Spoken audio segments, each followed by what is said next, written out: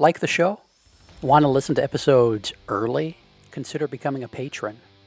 Starting at the $3 a month level, patrons get access to a custom patron-only feed where we put out episodes of Upstairs Studio podcasts like the Childcare Bar and Grill, Miss Becky's Classroom, That Early Childhood Nerd, the Renegade Rules podcast, and others early. That feed is just for patrons. You could be one of them. Go to patreon.com/PlayvolutionHQ or click the link in the show description to learn more. Hey everyone, it's Heather. I know you're here to listen to the podcast, but did you know I also offer all kinds of online consulting services? Stuff like webinars, book studies, curriculum training and consultation, and even companion activities for podcast episodes to use for staff development. If you're interested, you can check out my website at www.thatearlychildhoodnerd.com, or you can email me at heather@thatearlychildhoodnerd.com. Thanks for listening. Grab your highlighters. Can't find them? They're probably right there in your pocket protector. It's time for That Early Childhood Nerd podcast. Let's get nerdy. Here's Heather.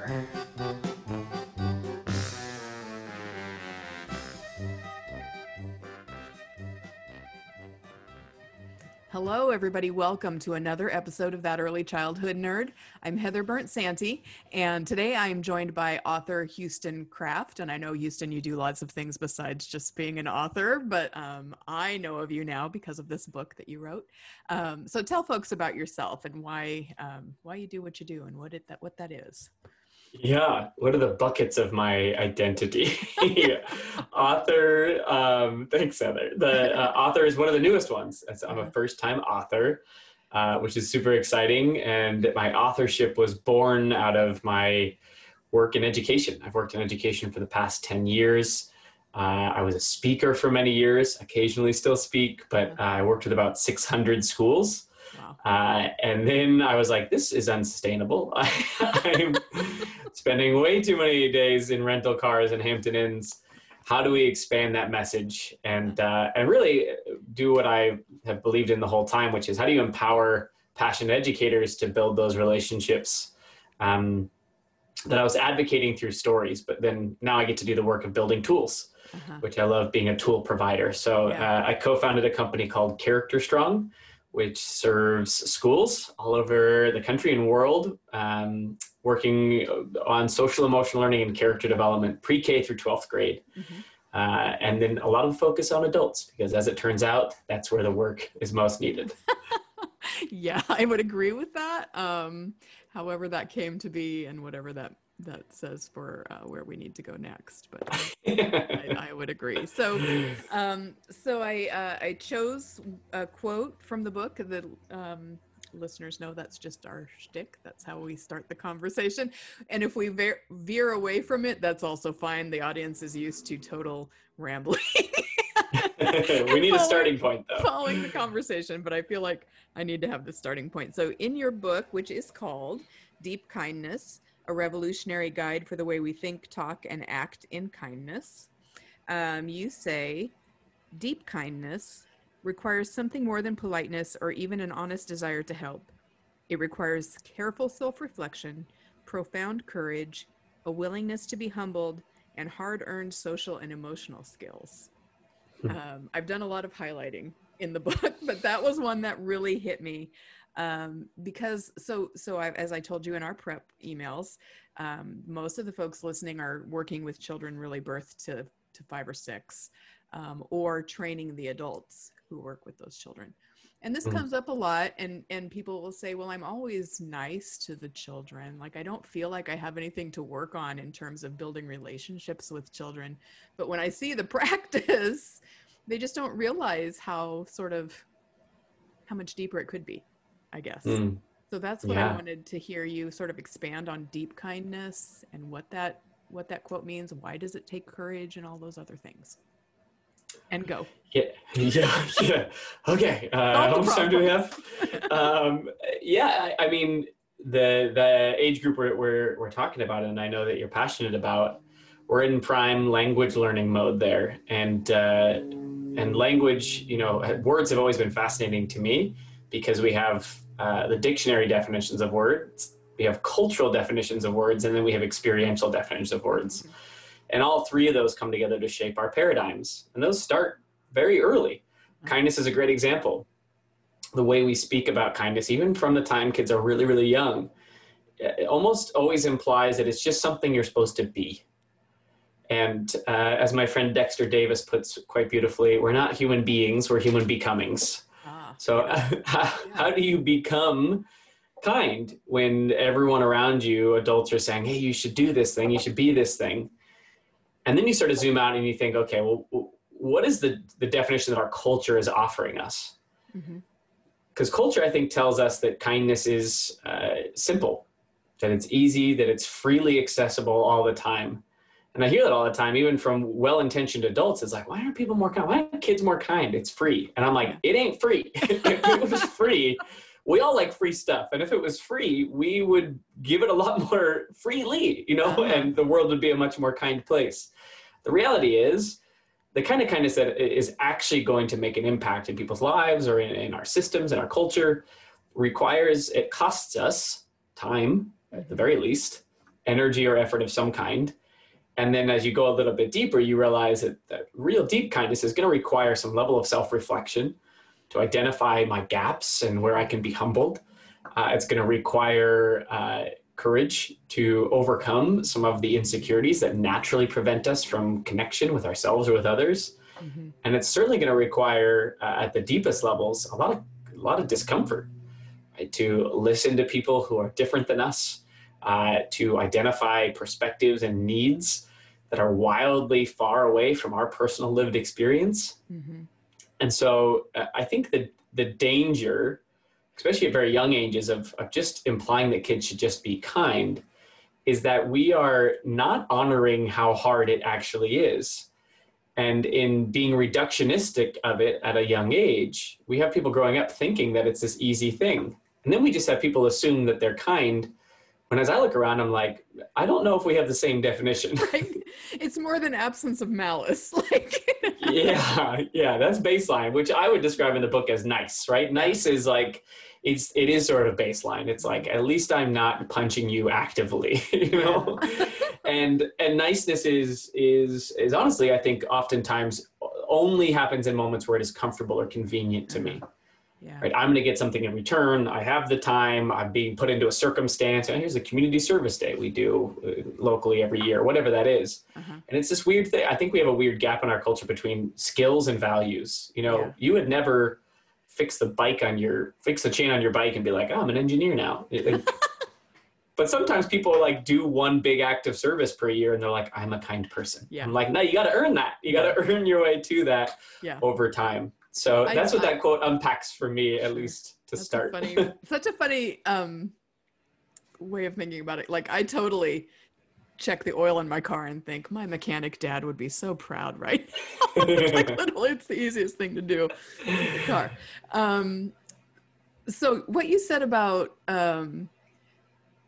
not respecting how much work it is to be kind, in this context of working with young children specifically, I think things like we say, when you hit one child hits another child, and we say, oh, that's not nice. And we think we're teaching them to be nice, but we don't ourselves recognize, if we don't understand the self-awareness and the courage and the depth that it takes to truly be kind, then how can we teach children how to do it? How can we accurately reflect for them if we aren't stopping to think ourselves? I hope that made sense.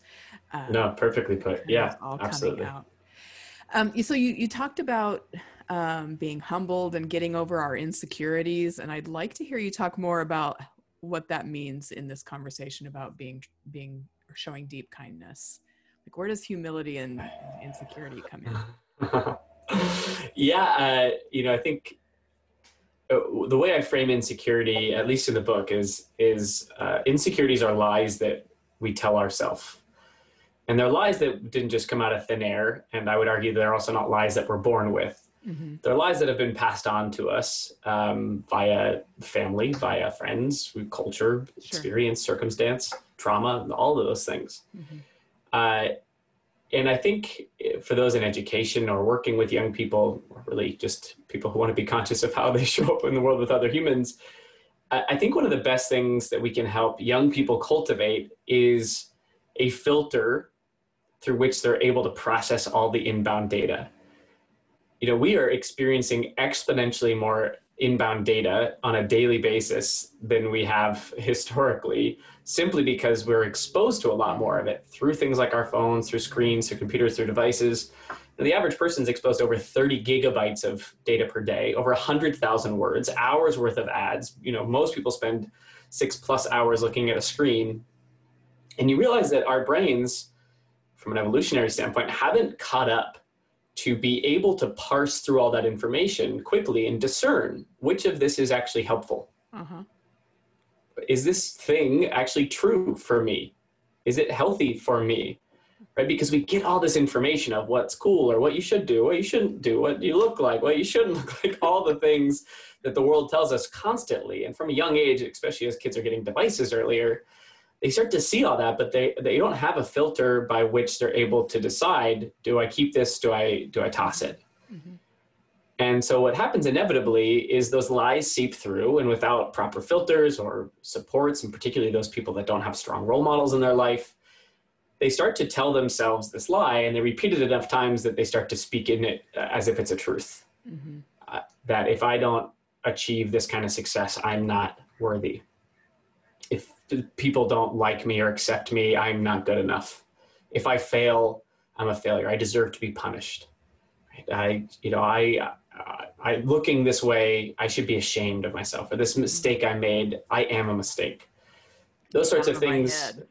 Yeah, yes, sorry, we can stop. No, Enough examples, Houston. And I use all those because those are all ones that I've lived, and in working with lots of young people, those are the things that come forward most frequently. Mm-hmm. Right? And we weren't born with these lies. These lies are cultivated over time slowly, and you repeat them enough times and they start to sound like they're coming in your voice.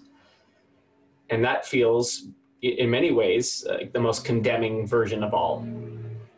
I say shame is external criticism turned internal dialogue. Mm-hmm. And that is so damaging, we know, as people are developing their sense of identity and place in the world. So all that to say, these insecurities, I think sometimes we forget how much of connection reducers they can be. You know, that my fear of failure could prevent me from speaking up because I'm worried I'm not going to say the right thing. Yeah. My fear of rejection or embarrassment might prevent me from standing up for people because I risk being the next person laughed at. Mm-hmm. Or if I'm ashamed of who I am, then my attitude might be, how could I possibly help? You know, I'm broken myself. How could I possibly step in and help here? Yeah. And so for me to take, many steps back, and if you're getting to work with very young people, one of the best gifts you can give young people is that gift of that filter to help people constantly question, hey, you saw that thing. Do you think that's healthy? Do you think that's true? Does that make sense to you? Is there another way to look at that? And offering different perspectives and giving them, cultivating that filter to allow them to feel empowered in parsing the data that all of us will inevitably get deluged with. Yeah. That's a hard ask, Yeah. but so worth it. And think of the change we would see in the world, but also in schools and in relationships in those places of care, if by just sort of switching our thinking and going a little deeper. So your company, I'll use that word, but it is Character Strong, called Character Strong, right? So yeah. that brought to mind for me times when I've worked in school age programs and we did character education programs, which essentially ended up being posters on the wall about what character looks like and what you should be. How could we do it better than just posters on the wall? I think posters work great. Do you? Just kidding. No. Okay. I don't. Back up. Just kidding. No, my genuine argument would be when we think about implementation, which is where programs live or die, You can have a great research-backed program, but if you don't have implementation supports in place, then that thing's going to be ineffective. Right. So one of the categories of multiple categories in implementation is school-wide integration, which to me, I think about it as like, where else do you see, touch, feel, or experience things that you're teaching? So posters have a role to play, if not only as a like visual cue of a reminder of what we're learning about. But yeah, they are not the only thing. Right. They don't Please do it by themselves. We're big believers sort of on a philosophical level at Character Strong that in two big categories. The first one is that social emotional learning and character development should be about helping equip young people with toolkits, not blueprints. So blueprints are that sort of like norming, which we know through a lot of conversations around equity and best practices. Asking kids to behave in a very certain way almost always is asking them to norm to a white middle class behavioral set of standards. So we say, that's not what we want from you. It's like, respect looks like this. No, the better question is, what does respect look like in your household? What do you need to feel respected or safe in a given environment? What does it look like to treat people like they're important? Right? And asking kids to access their own experience, to have shared conversations, come up with agreements instead of norms, and then work on the skills that are required to bring those things to life. Right? Helping students identify the things that they care about and value and say, cool, if these are the things you want to be about in your life, well, what tools do you need to arrive there? What tools do you need to build the house that you want to build, not the house that we're telling you to build? Which comes to part two, which is that intersection of character and social emotional learning, where a lot of times schools will think about them as two separate buckets, and we believe that they need to intersect in the sense that character to us, the way we articulate it most often, is that character is an external behavior that is oftentimes only possible because of an internal set of skills. Right. I talk about, in that quote you mentioned earlier, like those hard-earned social emotional skills. Yeah. I would say the behavior of something like kindness is predicated on whether or not I have some skills of emotional regulation. Yeah. Perspective taking, right? Those sorts of things that inform my actions. Yeah, I think too often in early childhood, also in elementary schools where I've seen some of this, social emotional learning is sort of a euphemism for behavior control. It's like you will show me that you have social and emotional development when you stop doing these things that are hard for me to deal with, instead of what you're talking about, understanding those skills that need to happen to get from here to there. The goal might not be a problem, but if we just expect it because of external forces, punishments, consequences, we're not equipping them the way that we could be by focusing on those in-between steps and the internal stuff. Absolutely. Yeah. And one of the more poignant articles that we read about, especially during this time where equity and social justice have come to the surface a lot, one of the quote that we've talked about a lot internally at Character Strong is SEL can be white supremacy wrapped in a hug. Holy shit. Yeah. Okay. I can get behind that. Yeah. And that's the heavy-handed version of it. But to your point, if it is about behavior norming and bringing people to a certain set of standards, who's that going to affect most disproportionately? Who are the ones that who are we looking at them through a deficit lens? Right. Because the standard is going to be ourselves, right? The people in power are going to be the ones saying, here's what it should look like when you're doing it right. Without us even knowing, without those people in power even knowing that it could be different somewhere else, because this has been my only experience. So yeah, that's a good one. What article did you say that was from? An article? Do you know off the top of your head what it was? Because people are going to email me. Yeah, we will find it. We'll dig it up. We'll try to get it in the show notes. Yes, thank you. So let me think, what else came up? So I wanted to ask you to talk too, because in the book you talk about this, but the throwing kindness around like confetti sort of idea, the meme that's so popular right now, and how what you're talking about differs from that kind of. Yeah, I mean, that comes back to the language piece of having worked in a lot of schools at this point. You see, I think probably 98% of schools I've ever been at has kindness as a part of a mission statement, motto, acronym. something painted on the walls. Like it exists somewhere. Yeah. And just about every school I go to has some version of a poster to remind people that kindness is important. And one of the ones I see most frequently is throw kindness around like confetti. And in the book, I gently say I want to tear that poster down always, because the way we speak about things shapes the way we act with things, right? Our paradigms, our perspectives on what a word means in the world is going to shape the way we act with them. And if we think of kindness as simple or as easy as confetti, you know, we have this natural part of us that when something is free to us, we don't prioritize it in our life, right? If I spend a lot of money purchasing an expensive thing, I'm going to allocate more time and energy to care for that thing, right? Kindness is expensive. Mm-hmm. And if we don't allocate the proper resources and attention and care to it, well, then are we actually practicing kindness? Or are we just being nice when it's comfortable and convenient to us? And so the poster that I would love to rewrite and have live in every school is throw kindness around like it's the most important and meaningful resource we have. Right? That'd be the poster. It's a little wordier. Okay, I've seen wordier out there. Yeah. But to that point, and to I think the whole point is like, maybe we need a little bit more deftness and thoughtfulness of language when it comes to kindness, and spend more time unpacking it and less time posterizing it, I suppose. Mm-hmm. Yeah. Because one of the things that occurred to me, like I had always been sort of bugged by that because I've seen that poster in meme form all over my social media also. It sort of always was not comfortable for me, but I couldn't really articulate. So I was really grateful that you did that for me. Now I've got that those words from your book that I can use. But what about,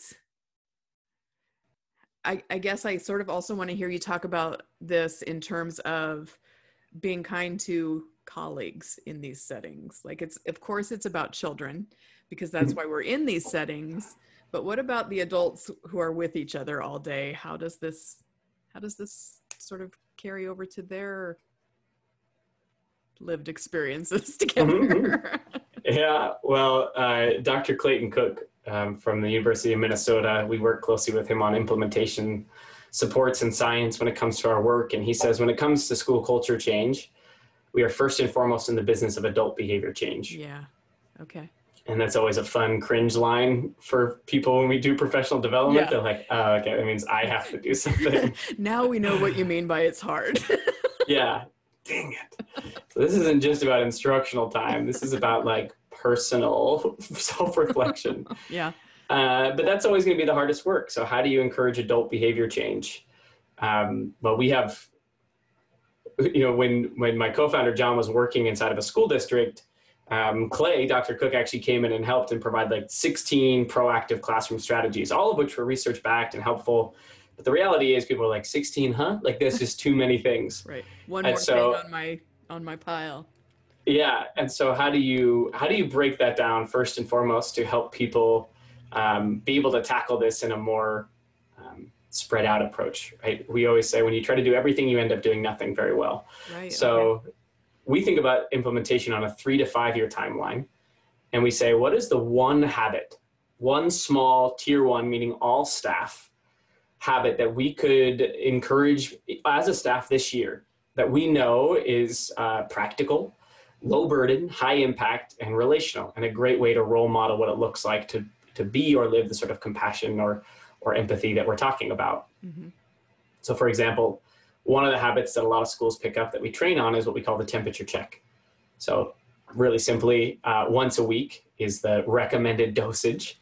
And as students come in lieu of attendance, you would give a little survey. It's your name, required, on a scale of 1 to 5, how you doing today? 1 on the low end, 5 on the high, required. And then why, which is optional. You don't have to answer that, but you can. Mm-hmm. And then it takes them to the next page and it gets into the entry task or reflection question or whatever. And of course, this can be adapted up or down depending on grade level and age. You could use emojis. But the whole premise, of course, would be as the educator to get insight into student need, where they're at, an emotional landscape of the people that you're serving. Mm-hmm. Because if 4 kids checking out a 1, it should change the way you approach your class that day. Yeah. And if nothing else, like it gives you data to follow up with them afterwards, even just to check in. So the goal, you know, some teachers might do that or something like it. But the goal for us, and we're thinking about implementation as a much more holistic approach, would be, what does it look like to get an entire staff behind that? Well, what we know about adult behavior change is you're going to need accountability, belief, and celebration. Accountability, which means like, hey, are there systems in place for us to encourage this action ongoing? Belief meaning, do I know why this is important? Do I get the purpose behind this thing? Because if I don't understand the purpose of a thing, it's going to feel like one more thing. Mm-hmm. And then are we celebrating the wins, right? How do we encourage that through accountability? But on the far side, what does it look like to have a victory on this? And how do we celebrate or support those victories? So a bit of a tangential answer to your question. But to me, as someone that thinks a lot about like the systems of ongoing meaningful culture change, that's the approach we take. Over the course of 5 years, what if we as collectively as a staff adopted one habit per year? And we did it with fidelity. We did it really well and really thoughtfully.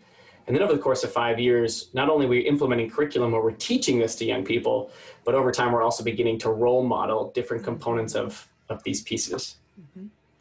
Mm-hmm. 5 years, I will tell you, sounds like a long time for a field with a 40% turnover rate, which early childhood has. But alternatively, as I'm listening to you, I'm thinking, well, maybe that sort of contributes to the turnover rate if we're all working together on this culture change where we're going to be kinder and more intentional, then maybe folks stick around a little bit longer. Yeah. Exhaustion from purposeful supported work is very different than overwhelm and burnout. Yeah. And the leadership in a building that is driving this work forward, if they know how to support it thoughtfully, right, the work will still be hard. Yeah. And we've had this from schools. Like the work is just as hard as it's ever been, but I was more excited to do it. Yeah. And so how do we create the structures where that's real? And then that becomes a leadership problem, which is probably a whole different podcast. Right. Which takes it a step, because we talk a lot when we're changing things or introducing new curriculums or systems in early childhood. We talk a lot about buy-in being important, but what you're talking about is, because I think buy-in still puts the burden solely on the people being asked to do the work. So when you add that layer that you're talking about of administrative support and leadership, that sort of makes it sound more reassuring when you know that the folks at the top are also working through this process with you and totally. not just checking in to see that you did it. Yeah. The distinction there, two distinctions come to mind. Dr. Cook says implementation is not diffusion. Diffusion is here's the password, good luck. Right? Here's the binder, give it a try. The binder, yes. The binder. Implementation is about both helping it happen and making it happen. So leadership has a responsibility to support that work. And then I think there's an important distinction between buy-in and readiness, right? Buy-in is the result of building readiness with the staff. Okay. And readiness is about feeling equipped and enthusiastic about a thing, right? And sometimes I think we forget that buy-in is I think the intersection of both of those things. Sometimes I think buy-in is just like being excited about something, but I can be excited about something, and once I get into it, feel like I'm in over my head. I don't know what to do. Where do I implement this? How do I do this? Yeah. So we have to feel both equipped and enthusiastic before people start to feel bought in. All right. That's great. Any last thoughts that are really important to you before we wrap up that you'd like to get out there? I don't know. I've taken this down in implementation, like an MTSS, multi-tiered systems of support. But I'm good. Like I want to nerd out in all those directions because they all relate back to the ultimate work, which is how do we serve young people and how do we equip them with the skills to be the most successful, competent, fulfilled people in this world. And I believe education is the number one pathway to a kinder world because the skills we teach today are the behaviors that we experience tomorrow. Yeah. Well, I definitely think that listeners are going to want to hear more from you, and you're welcome back anytime that we can come up with topics. It doesn't sound like you'd be too much. It would be too much of a challenge for you to come up with. Yeah, we got more to talk about, Heather. Other topics to spend a half an hour with. So again, your book is called Deep Kindness, a revolutionary guide for the way we think, talk, and act in kindness.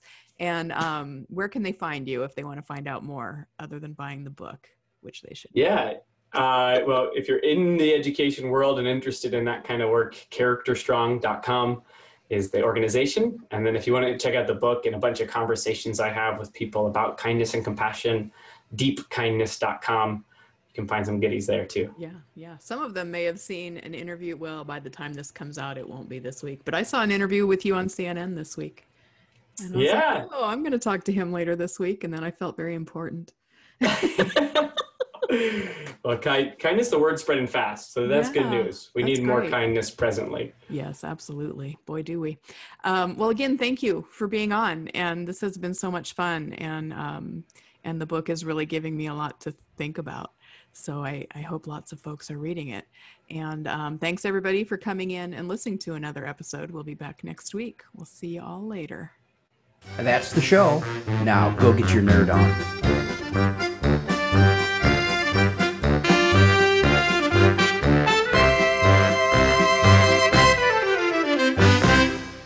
This has been an Explorations Early Learning Upstairs Studio production.